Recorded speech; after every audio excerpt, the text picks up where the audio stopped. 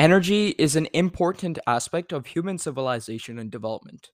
It can power homes, buildings, roads, and entire nations themselves.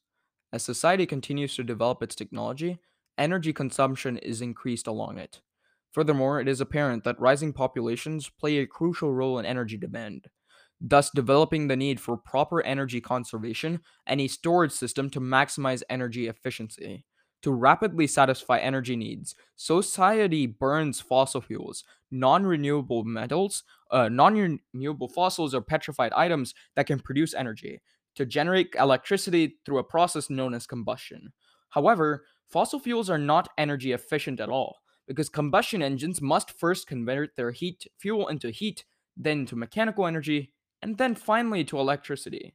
Furthermore, combustible engines and fossil fuels are extremely harmful to the environment, causing up to 33 billion gigatons of carbon dioxide every single year.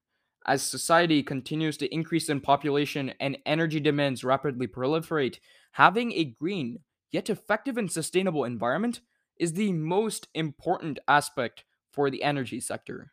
And fortunately, that's where today's solution, the hydrogen fuel cells or the polymer electrolyte membrane fuel cell, also known as the PMFC, can be addressed in multifaceted problems faced in the entire energy industry. My name is Achut Nair, and if you haven't already guessed already, today's topic is about hydrogen fuel cells and how exactly they will be the proper solution. Let's start off with the actual structure of the electrode assembly. The membrane electrode assembly, or the MEA, creates the core of the PMFC. It consists of the polymer electric membrane, also known as the PEM, and catalyst layers, which consist of cathodes and anodes. We'll explain everything in a pretty simple way. The first part is the PEM, or the polymer electric membrane, or proton exchange membrane, which is composed of a material that only conducts positively charged ions while blocking out electrons. The membrane itself is important as it allows the correct ions to traverse the anode to the cathode, allowing the fuel cell to properly work.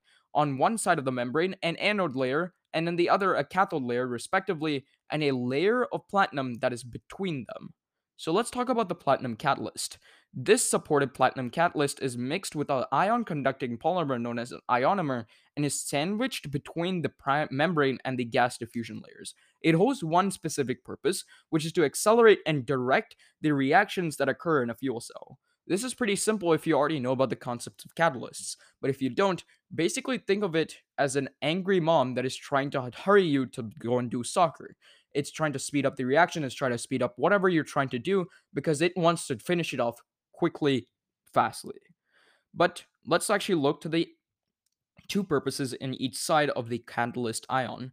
On the anode side, where the hydrogen enters, the pressure caused by the platinum forces hydrogen cause it to dissolve into protons, known as H plus, and electrons, which are E minus.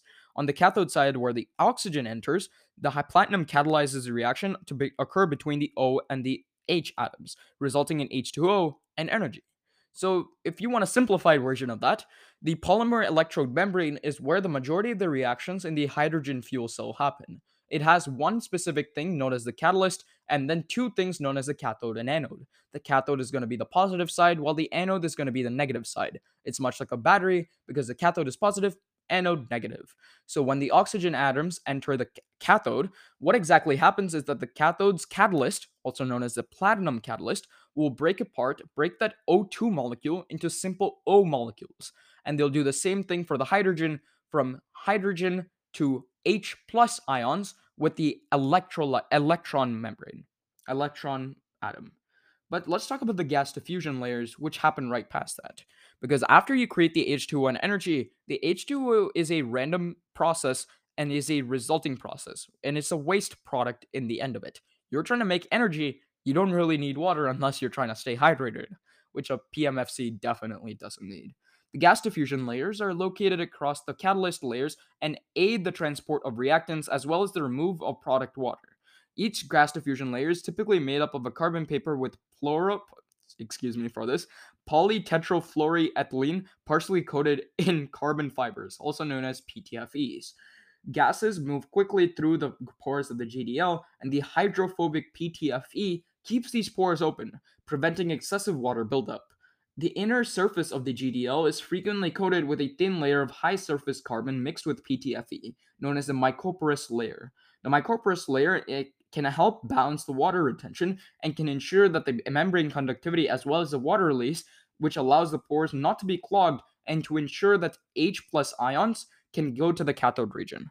Gas diffusion layer, in every single sense, done simply, is basically the remover of all waste as well as aids all the gases to get into the actual PMF themselves. But let's look at how exactly the PMFC works in on its end. We only talked about the structural parts, but let's do it.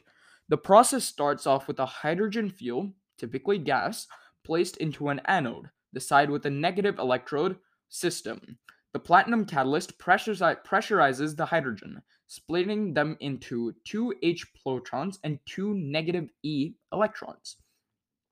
The catalyst then conducts the electrons into an external circuit to power the entire operation and return to the cathode region of the fuel cell. The positive ions are spread throughout the platinum catalyst surface.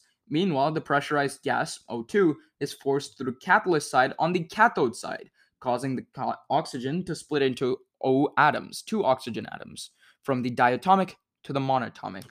Each of these atoms carry a significant negative charge. The cathode channels these oxygens that distribute the oxygen to the catalyst surface. An electrode membrane separates the anode and cathode. The membrane is specifically treated material that allows only positively charged ions to pass through. So basically, it's like a bouncer at your club and it'll only get the chill guys in. The membrane is specifically treated in that such. That is, it only allows positively charged ions to pass through and is extremely effective at doing so. But we've talked about the entire process, and now we need to understand the controversy behind the environmental efficiency. Because right now, so many people are starting to dislike hydrogen fuel cells because they've been widely touted as a environmentally friendly alternative to conventional fossil fuels. By oxidizing molecular hydrogen, the only direct byproduct of their energy generation is water, which means that they could significantly reduce pollution and man-made gases. However, Caltech researchers argue that such a system would be expensive, and that in reality only 10 to 20% of the hydrogen would escape into the atmosphere. They say that if hydrogen fuel cells replaced all of today's oil and gas based combustion technologies, such losses would double or triple the total hydrogen deposited into the atmosphere at the surface, almost 60 to 120 trillion grams of hydrogen. Down to Earth, a environmental promoting organization augments the Caltech argument, saying that the increased hydrogen leakage is it lowers the temperature and creates wider gaps in the ozone layer itself. However, when peer reviewed by individuals, both Trump and Caltech teams conceded that their model, which was used to find the impacts of the problem, was statistically and logically flawed, with their research predictions far from exact, as found by the DTE in 2021. As such, it is truly unclear whether we have to address the hydrogen leakage and its correlation with the ozone layer and depletion. However, we do know hydrogen leakage is actually happening. The problem is it actually affecting the ozone layer? But we've talked all about this hydrogen fuel cell, it's all its environmental efficiency and all of its problems. But no one's talking about the actual applications of it. Because in a theoretical sense, individuals can remove the majority of issues coinciding with carbon emissions and other problems due to the clear nature of the fuel cell. So in every essence, it's going to be touted as a alternative to the current combustion system.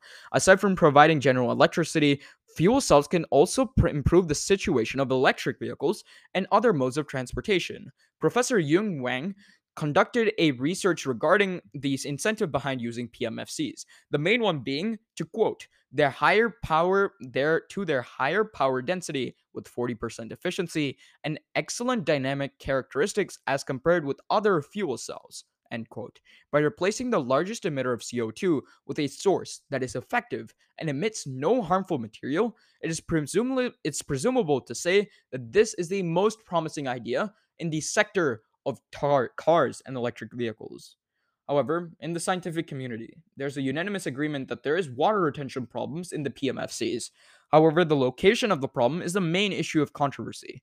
Primarily, Professor Raolo contextualizes this entire problem, where the gas diffusion layer's porous structure is degrading by the large amount of water residing in it, making it difficult to remove the water in the first place.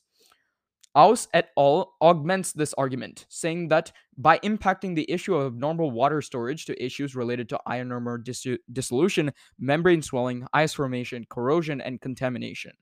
All of these can reduce energy efficiency, which makes the PMFC less effective solution than theoretically perceived. However, the opposition, led by Professor Ifeojola, sorry for the pronunciation, who believes that the disk drowning of catalyst can actually reduce if inefficiencies, is keenly adamant on the idea that both research papers are theoretical, with no further quantification of evidence themselves. This misgiving was prompted by the Abraham et al. Paper, which uses a compositional fuel dynamic or the CFD model in analyst fluid. In N, sorry, ANCYS